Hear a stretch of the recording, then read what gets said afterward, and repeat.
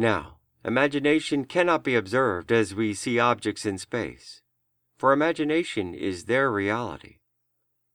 Fawcett gives the name God to the cause of the universe, saying, God the Creator is like pure imagining in ourselves. He works in the depths of our soul, underlying all of our faculties, including perception, and streams into our surface mind, least disguised in the form of productive fancy.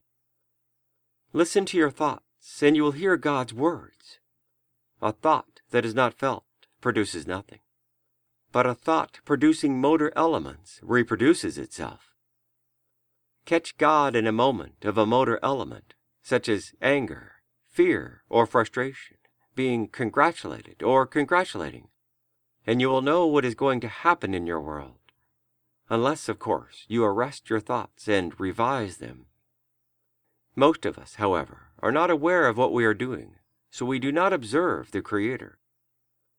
But we can catch him as he streams into our surface mind, least disguised in the form of productive fancy.